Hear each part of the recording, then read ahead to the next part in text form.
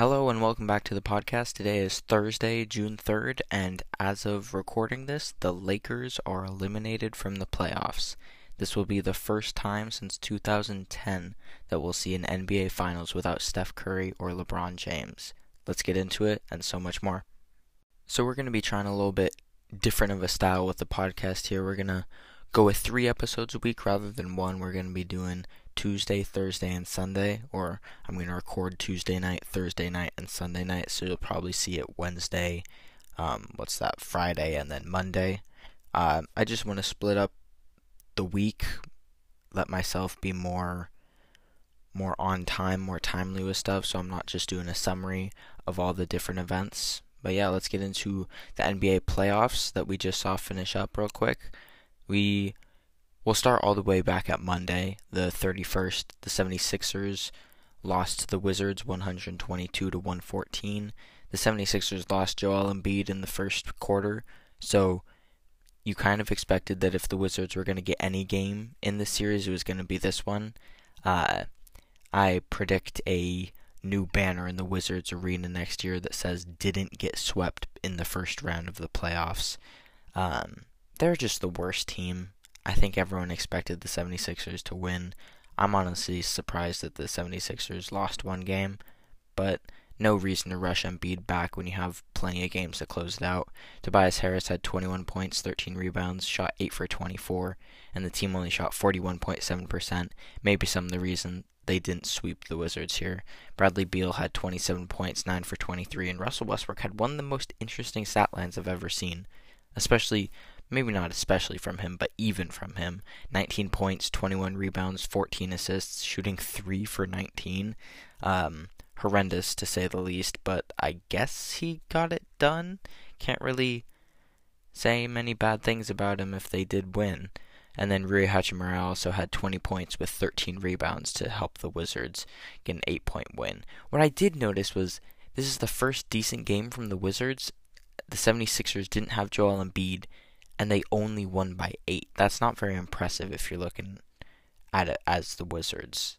I guess that explains why they did get beat later in the week. We'll get to that.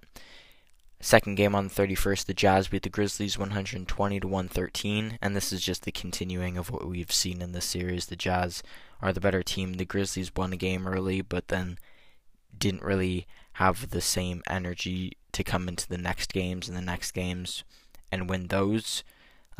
Also another reason why they got beat later in the series. We'll get to that as we continue. Donovan Mitchell had 30 points, 8 for 22 shooting. Not fantastic, but got the job done. The team shot 46%, and Jordan Clarkson had 24 points as well. Jaren Jackson Jr. on the Grizzlies side, 21 points. Dylan Brooks, 21 points. Both of those guys had 4 fouls. Maybe that has something to do with it. John Morant, 23 points. But the team only shot 28.6% from 3. That's not going to get it done if you're going to want to beat a team like the Jazz. On to the 1st of June. That's awesome, by the way. Happy June, everyone. The Celtics lost to the Nets 123-109. The Nets beat the Celtics 4-1, and they advance to the second round to face the Bucks. And I'm just starting to get more and more convinced that the Big Three is the real deal. They only played 8 games in the regular season, or something like that. Can't really remember. I think it's 8 games. Not quite sure. But a whole bunch of different problems. You can't really play more than 8 games together if you have James Harden going to strip club, Kyrie trying to solve if the earth is flat, and then KD doing God knows what. Maybe posting from his burner some more. But that doesn't really matter when they're dropping good stat lines every night. KD 24 points, Kyrie 25, Harden 34 points, and then 10 rebounds, 10 assists to add on to that as well. Team shot 51% from the field, 47% from 3. That's going to get it done against most teams in the league. On the other side, Jason Tatum continued his good run of form in this series. 32 points, 12 for 27 from the field, but his team only shot 26.5 from 3. Again, tough to get anything done when you can't shoot the ball from 3 in this day and age. But the biggest story of the night was most definitely the Nuggets and the Trailblazers game. This is quite possibly, I'm not even going to say quite possibly, this is the best playoff game that I've ever seen. And maybe I'm young and I'm biased in that way, but this was ridiculous. Nuggets beat Trailblazers 147 to 140 in double overtime. And my God, is Damian Lillard good. Like, that was a performance of the ages, man. Dame drops 55, and his team still doesn't win. He tried to pull them up from the brink of hell itself. He didn't manage to fully do it, but man, you have to respect him for that. That was ridiculous performance, and I think he may have put himself in the conversation for most clutch active player. I'm not sure who else would go there. Probably LeBron, but recent performance hasn't backed that up. Also, not to mention, another piece of Dame news this week, he got Teammate of the Year, which I can see why. If you're going to score 55 and lose, you're probably going to have a good attitude about it. Portland side of the ball, Dame 55, like I said. Covington had 19, CJ had 18. Dame's shot 70%, and then the rest of the starting five shot 38%. That's really unfortunate if you're Dame and you get to the bench and you're like, I'm shooting my ass off over here, and you guys aren't getting anything done. That's unfortunate. And then CJ McCollum trying to win the game, or maybe not win the game, but this was a little bit before the Nuggets scored a couple more baskets near the end of the game to really finish it off, and CJ just not a great shot. We'll just move past that so we don't have to talk about him. MPJ, though, 26 points, 12 rebounds, 10 for 13 shooting. That's great. Jokic, 38 points, 11 rebounds, 9 assists. He's dropped 30, I think it's more than 30 points every game in this series. And then Monte Morris really showed up when it mattered. 28 points for him. Great on him. Coming off the bench, too, not starting player minutes. And then last game of the night was kind of, let's just say, more disappointing than that. The Suns beat the Lakers 115 to 85.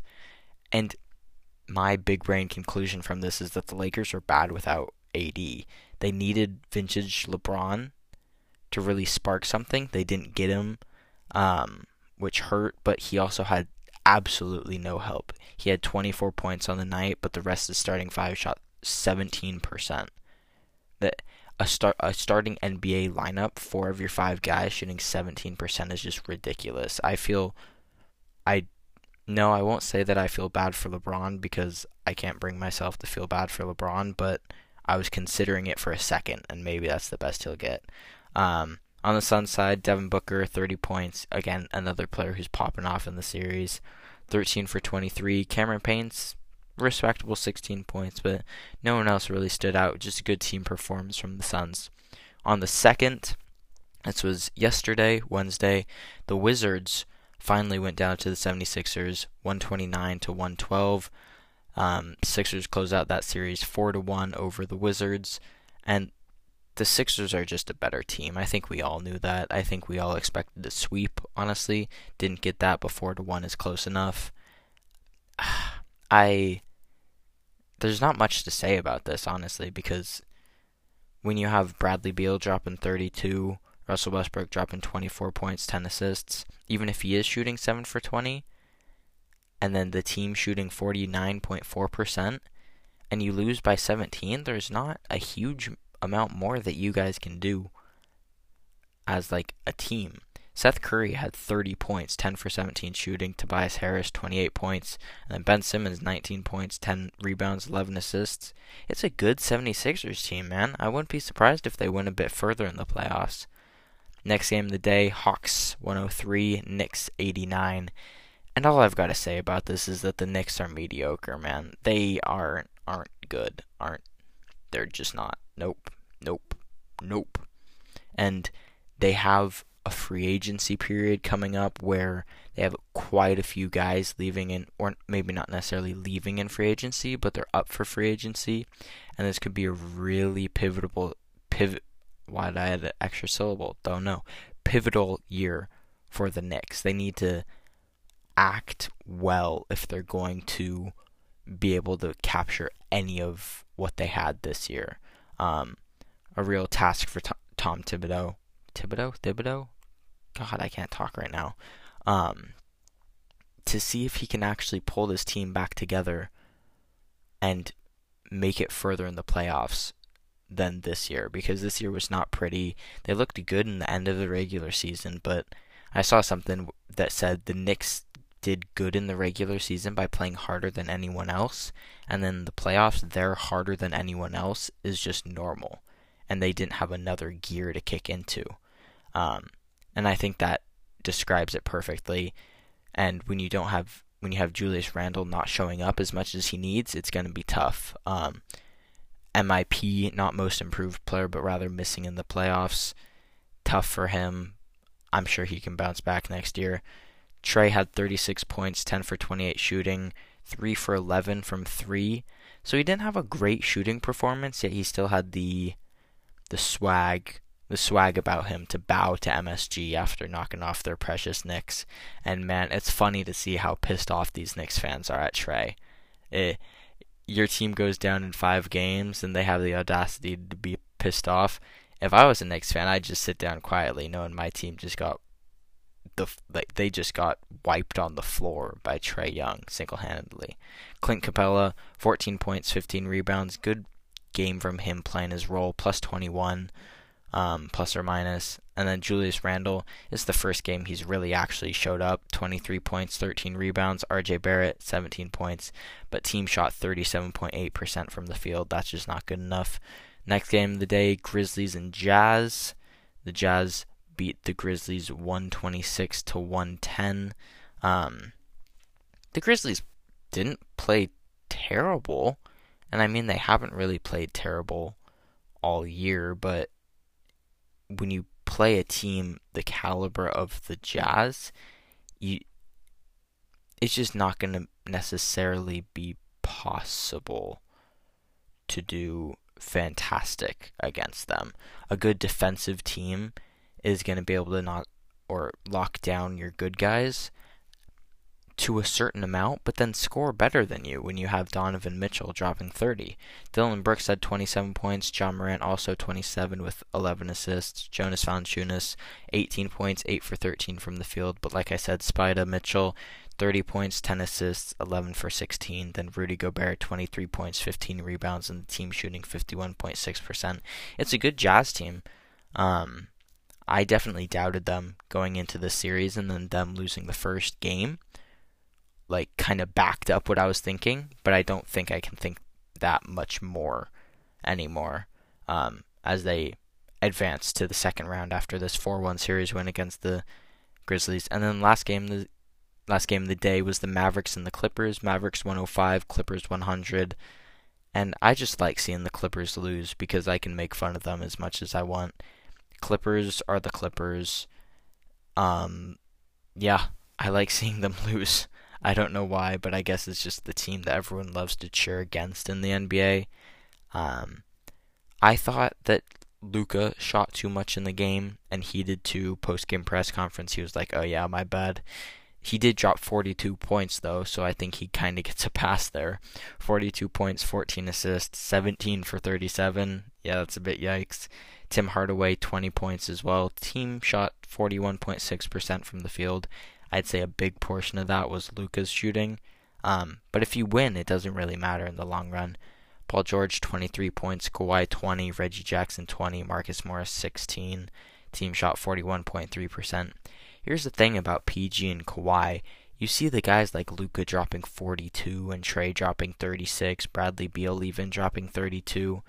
And even tonight, we'll get to this in a sec, Devin Booker dropping 46.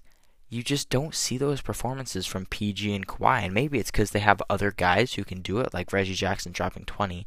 But if they're going to do something, then they're going to need to step up scoring-wise. That's a big deal. And if they're not going to do it, that's why they're not going anywhere in the playoffs.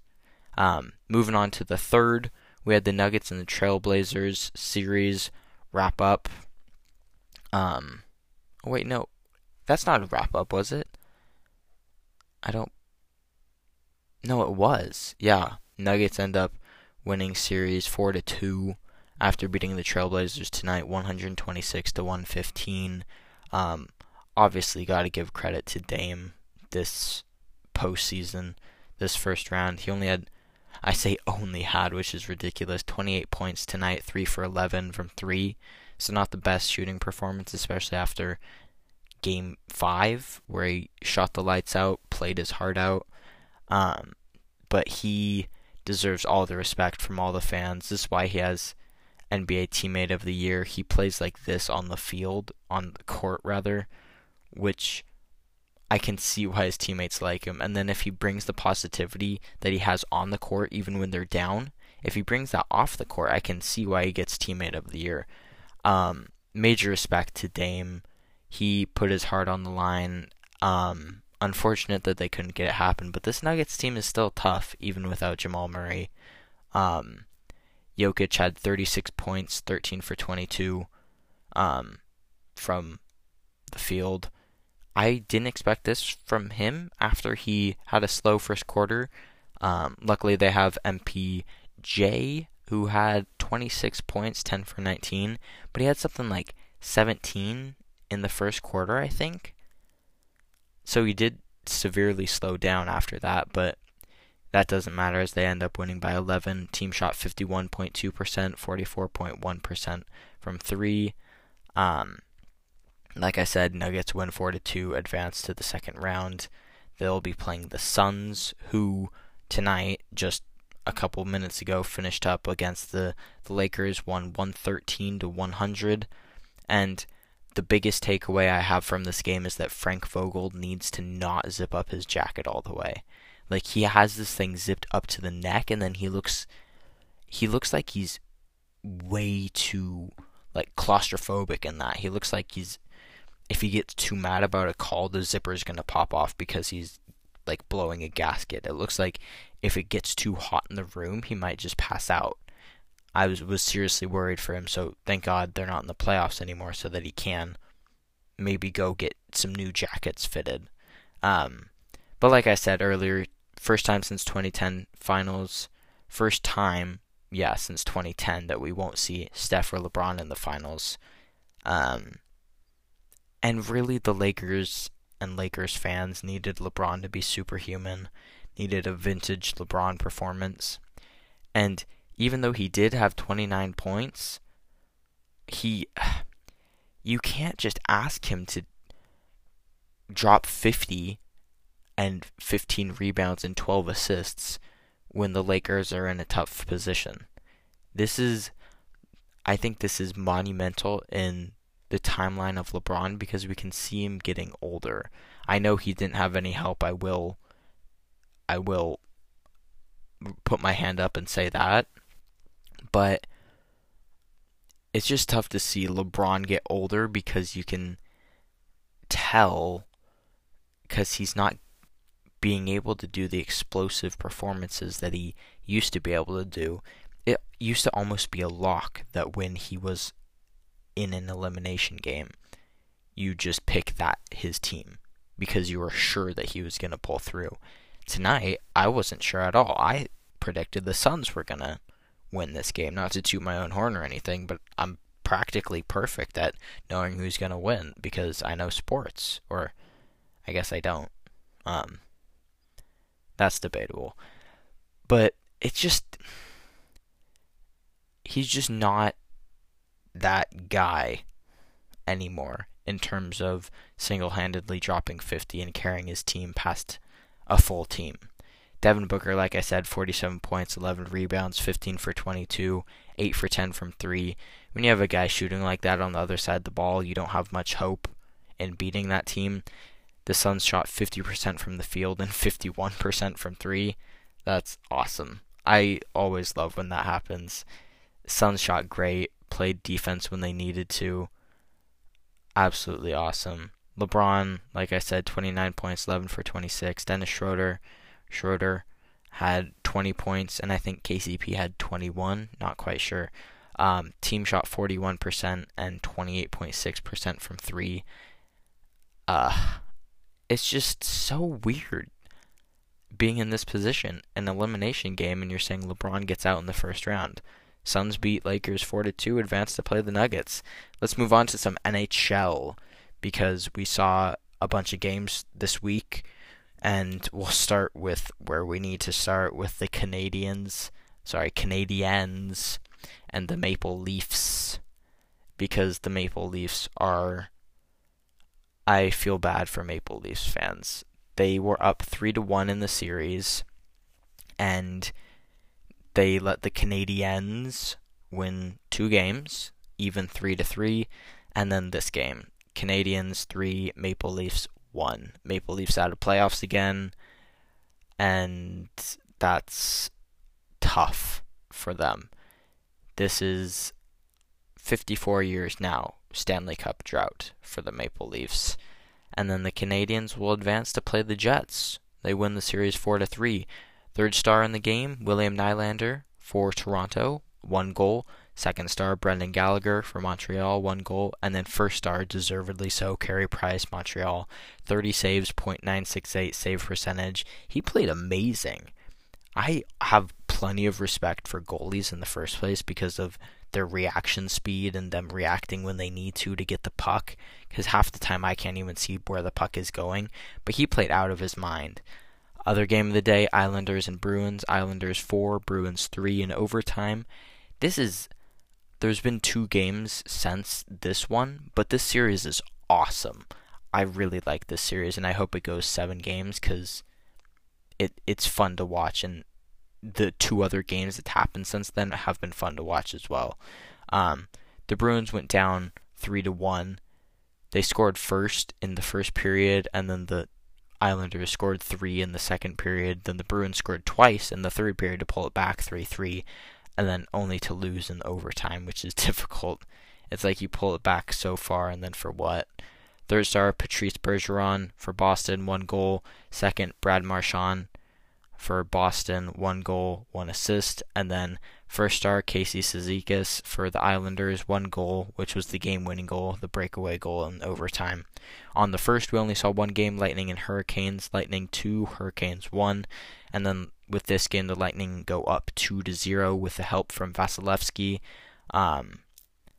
He's a really good goalkeeper, and this is a really good team.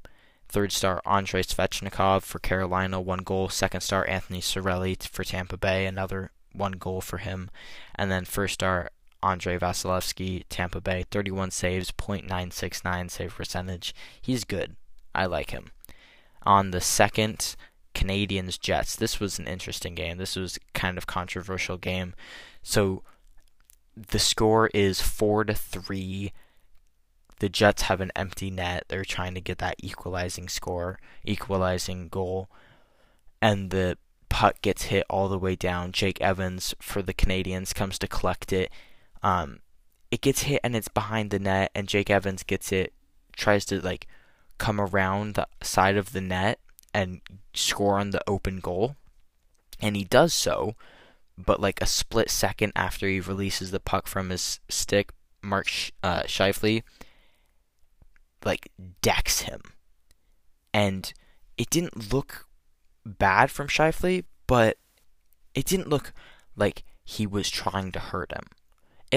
To me, honestly, I know everyone's split about this, or I guess fans are saying Scheifele get out of the league, but to me it just looked like he was trying to. It looked like he was trying to keep his team in it. They're only down 1. There's 50 seconds left in the game. The game is still very much so alive, and it looks like he's trying to make it so that the Canadiens don't get a game-clinching goal, which obviously they do. But I think for a lot of people in that situation, anyone else would do that. I don't think that. And also recently, today, it came out that Scheifele is suspended for 4 games for, they called it charging and game misconduct. He got a major 5 minutes in that game as well for that, which 50 seconds left, 5-minute major, cool. But I just don't agree with it. I think 1 game at most to make a point out of him to the fans, but to show the fans that they hear them and all this nonsense.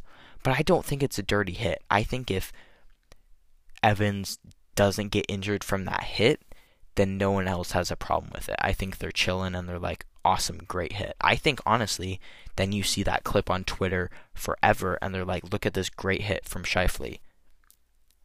I it's unfortunate that Evans got injured. Thoughts and prayers up to him. I hope he can recover fully and quickly.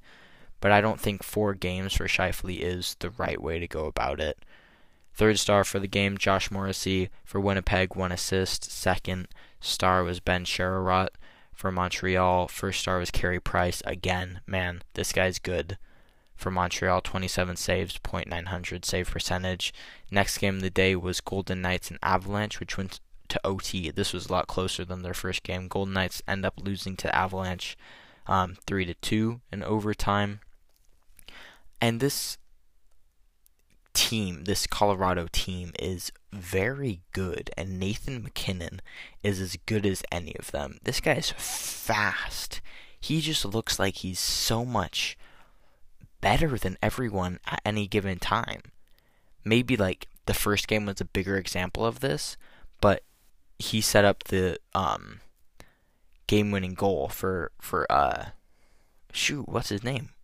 Where is his Mikko Rantanen?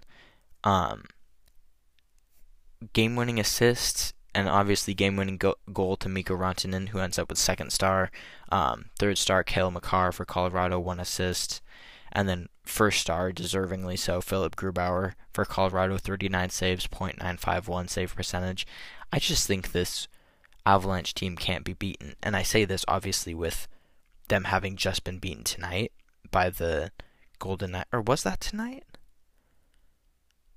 No, that's my prediction for later. Good Lord, I'm all over the place. I don't think they can be beaten, the Avalanche, in a series. But I do think that going back to Vegas, that the Golden Knights do have a chance of picking up 1. It'll be interesting to see, but I think Avalanche in 5 is a smart prediction. On the 3rd, which was today, we saw the Bruins beat the Islanders 2-1. And like I said, man, this is a great series. I love watching hockey, playoff hockey between Boston and New York, and especially games like this, not just because it's Boston, New York, Bruins, Islanders, but because these are 2 good teams who fight it out. This means the Bruins are up in the series 2-1, just like their score. And I know that Sorokin didn't do good when they first lost to the Bruins, but I don't know why they ever turned away from him. I think the Islanders are going to end up losing this series because they're not going to focus on one goaltender. They're not just going to commit to one. As soon as one does a single bad thing, they're going to go to the other one. And Varlamov did have a great game this game, 3rd star, with 39 saves and .951 save percentage for the Islanders. But I just think you got to stick with one. Whether it's Sorokin or Varlamov, I think you've got to stick with one. Second star goes to Brad Marchand for Boston, 1 goal. And then the first star goes to Tuukka Rask, for Boston, 28 saves, .966 save percentage. He played great as well. We're seeing a lot of goalies end up in the Stars, and deservingly so. These guys are really, really not trying to be the butt of the jokes, the butt of the blame for their team letting up the goals. It's been quite a few good performances from goalies, except for this Hurricanes Lightning game. The Lightning goaltender, I can't remember his name right now, you would think that he would save some of the shots, which he did, obviously, but you would think that he could save some more of them.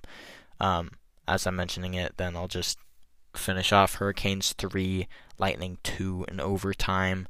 That means Tampa Bay still leads the series, but only 2-1.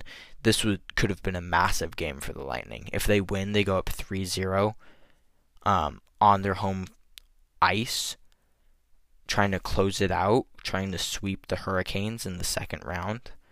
That would have been ridiculous, going to the third round with a sweep under your belt against a team who isn't bad, but that didn't happen. So here we are. Third star, Braden Point for Tampa Bay, 1 goal, 1 assist. Second, Peter Mrazek for Carolina, 35 saves, .946 save percentage, and then first star Sebastian Aho for Carolina, 1 goal, 2 assists. The Lightning did get 2 power play goals though, quite soon after one another, and those were good. They play well in power play, and I know we didn't see that necessarily in the first 2 games, but it looks like they've improved that a bit. We'll move on to just some more news, some smaller points. We'll start with Brad Stevens because we've seen that Danny Ainge is retiring and Brad Stevens is being promoted from coach to president of the Celtics, which is reportedly Ainge's decision. But it still feels odd to me. I don't really like it because I don't think Stevens is only like 46. I don't think he has all of those qualifications, if you're getting down and dirty with it, that make a good president for a basketball team. And he isn't the most decorated coach either, which makes me question it a bit more. Stephen A. Smith brought up the point of skin color and having to do with it, and I would have to agree with him because it feels odd that he's just getting this handed to him. But we'll move on next to Coach K. He has announced that he's retiring at the end of next season, so we'll do a quick peek back into his career, his 45-year career, 1,170 career wins, which is of course most of all time, 12 Final Four appearances, tied most of all time, and then he has 15 30-win seasons, which is the most in Division I NCAA basketball.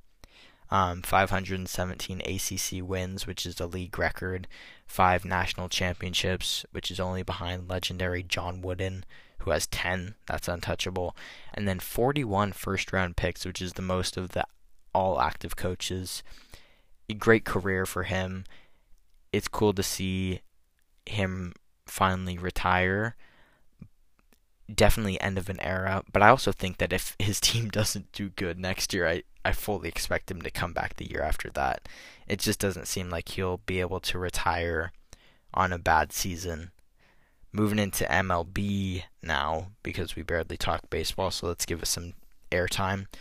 Tonight, actually, we saw Fernando Tatis Jr. join Ronald Acuna Jr. and Vladimir Guerrero Jr., lots of juniors, on the top of the home run charts of the MLB with 17 home runs each. I don't know, just fun fact. Young talent is doing great. They're ridiculous in a season where we've seen apparently a lot of ball doctoring and low batting averages and high strikeout rates. We'll get to that next. We're still seeing these guys rake, and it'll be interesting to see how good they turn out to be, because they are good right now, and definitely the future of the game, I believe. The MLB has decided to finally start cracking down on some banned substances. This stems from an owners meeting recently where they've discussed ball doctoring and how that's prevalent, and because there's been a whole bunch of claims since like late March or May rather, that there's so many pitchers who are doing this, and it's obvious, and the MLB isn't doing anything about it. So they've decided to come out with some more crackdowns, I guess is the best way of saying it. More threatens of actually acting against pitchers who are caught doctoring the ball. We've seen a whole bunch of claims, obviously, because the lowest batting average and highest strikeout rate in league history so far, and there's been plenty of examples of guys with dark spots on their hats or their gloves or whatever.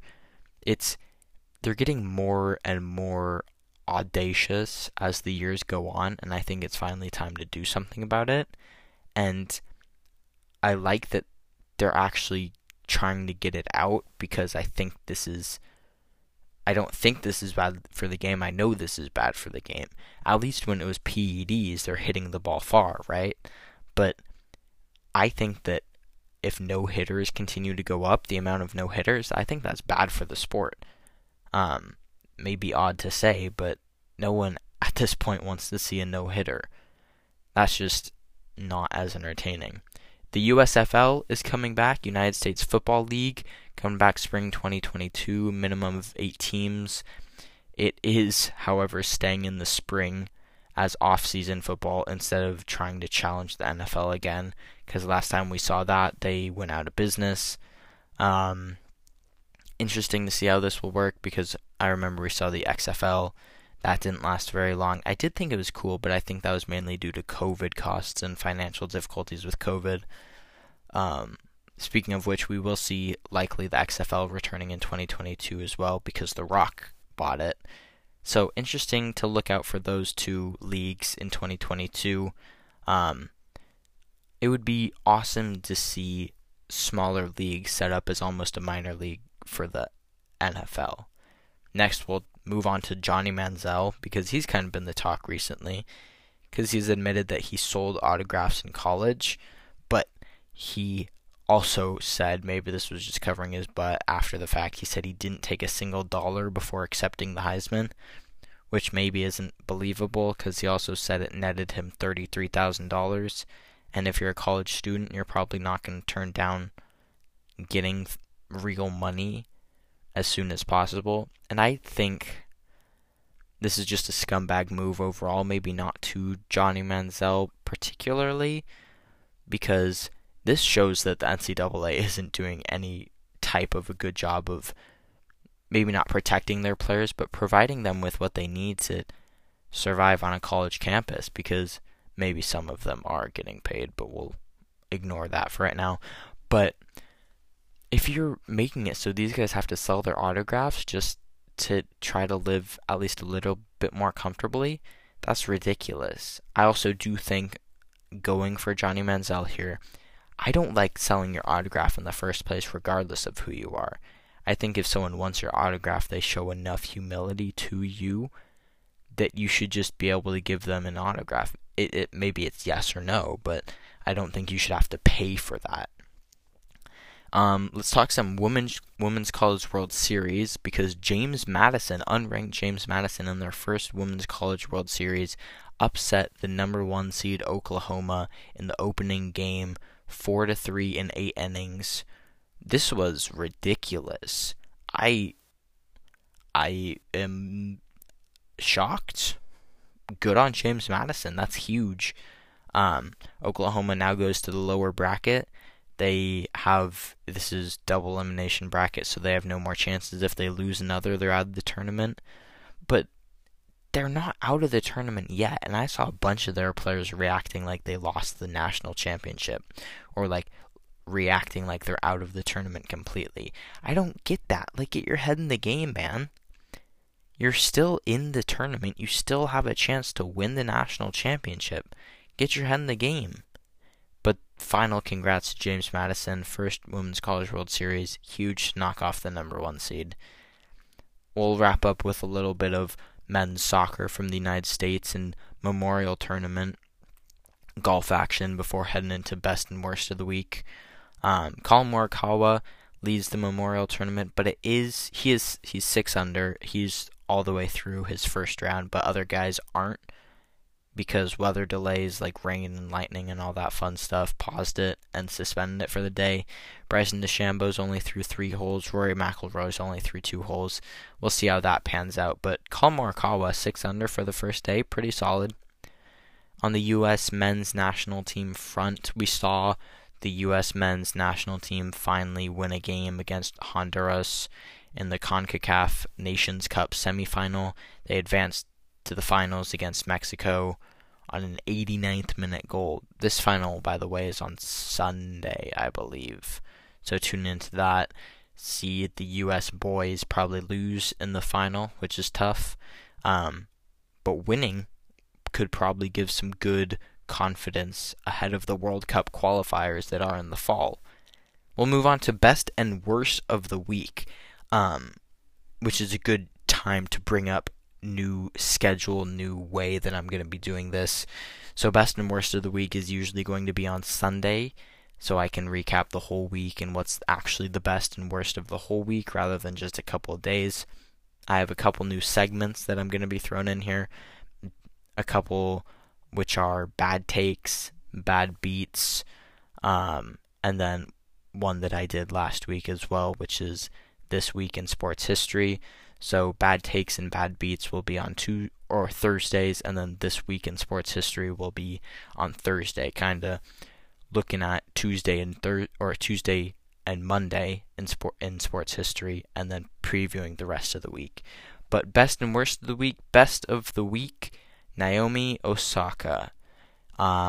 This has been a big story of the week already. French Open. Basically, she said she didn't want to do some media with the press after her matches because she has stress and anxiety and depression, mental health problems that stem from that. And let's just cut it off right there, because if someone says that to you in pretty much any situation, you're probably going to go along with that and be like, oh yeah, sorry, I didn't realize that that's what you're going through. I apologize. Of course you cannot do this. French Open, of course, being some pretentious tennis people, are saying, oh, no, I don't think so at all. And then they find her and threaten to throw her out.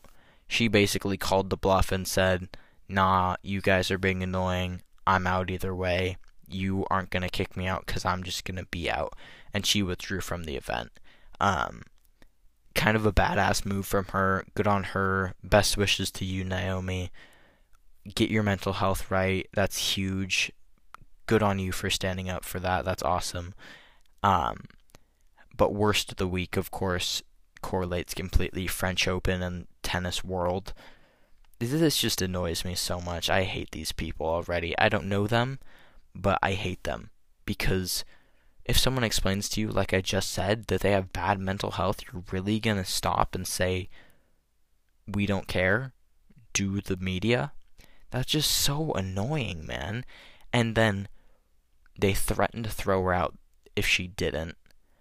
And then the tennis, I don't even know what it's called because no one watches tennis in the first place. The tennis, majors as a whole threatened to, not allow her into other majors if she didn't do the media, which is so ridiculously convoluted that you're going to take her out of future tournaments if she doesn't do post-match interviews. These post-match interviews, which are the same every time, by the way, I don't think people have realized that yet, that after every single game, match, whatever sport it is, it's the same message. If you win, you're going to be like, oh yeah, great that I won, looking forward to the next game. And if you lose, it's going to be like, oh yeah, sucks that I lost, I didn't do this right, I'm going to go train and then get better for the next game. It's the same exact thing. You don't need people to be there and do that media every time, especially if they're saying that they have mental health problems. That's just one more shame on you for the French Open. Let's move on to bad takes. Now, I don't have a whole big amount of bad takes or bad beats this week because this first week doing it. I'll work on some others as the week goes on for next week, but my one bad take for this week is, of course, me, because how else could I do this except for me? I tweeted out earlier this week that the Suns don't look like a 2 seed because their series against the 7 seed, even if it is the Lakers, was taking longer than needed, and they didn't look like a super strong 2 seed, especially compared to the Nets. And I think I've gotten proven wrong quite easily, so I'll gladly say that was a bad take from me. And then the jury is still out on whether or not I've said that the Canadians are a bad team, and if they're going to prove me wrong, because I said the Jets are going to beat them. So still crossing my fingers for that one. That one could come back to bite me for next week of bad takes. Moving on to bad beats. The Nuggets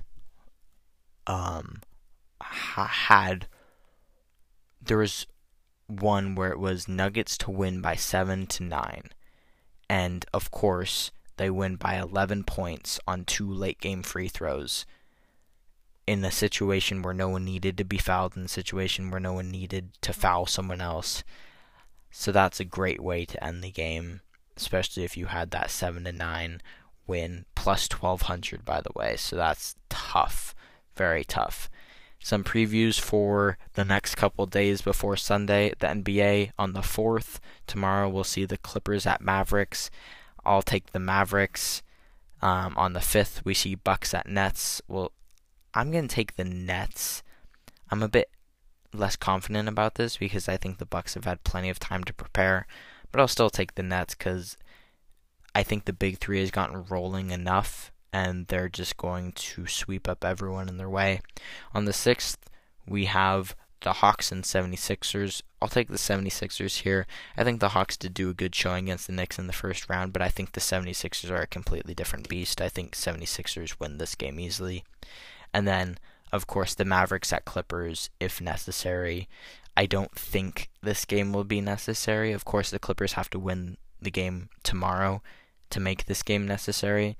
But if it does happen, I think Mavericks win it. Mavericks win 1 out of 2 of those games. Obviously, if they win the first, they don't need the second. But I think they win one of those 2 and advance to the next round. Series-wise, we'll look at Nuggets and Suns. I like the Suns in 7 because the Nuggets did look a bit weaker without Jamal Murray, and I think the Suns are coming off a good series win, and I think they could pull it off, but this one's the most up in the air for me. 76ers, Hawks, I'm taking 76ers in 5, might be a bit bold, maybe go to 6, but I like 76ers, and then Nets and Bucks, I like Nets in 6. Moving on to NHL, on the 4th, we have 2, the Canadians at Jets. I like the Jets. This is definitely one that's going to come back to bite me, because I'm not confident with saying the Jets in any of these games. And then the Avalanche at the Golden Knights.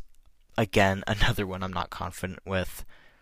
I'll take the Golden Knights specifically because they're going back to Vegas. And I think if they have a high chance to pick up any of these games and not just get swept, it's their first game back home. I think they can go, obviously lose 2 games in Colorado, Avalanche up 2-0, go back to Vegas, win 1 game, Avalanche still up 2-1, and then the Avalanche win the second game in Vegas up 3-1, then go back to Colorado and win it 4-1. I think that's probably the way it goes.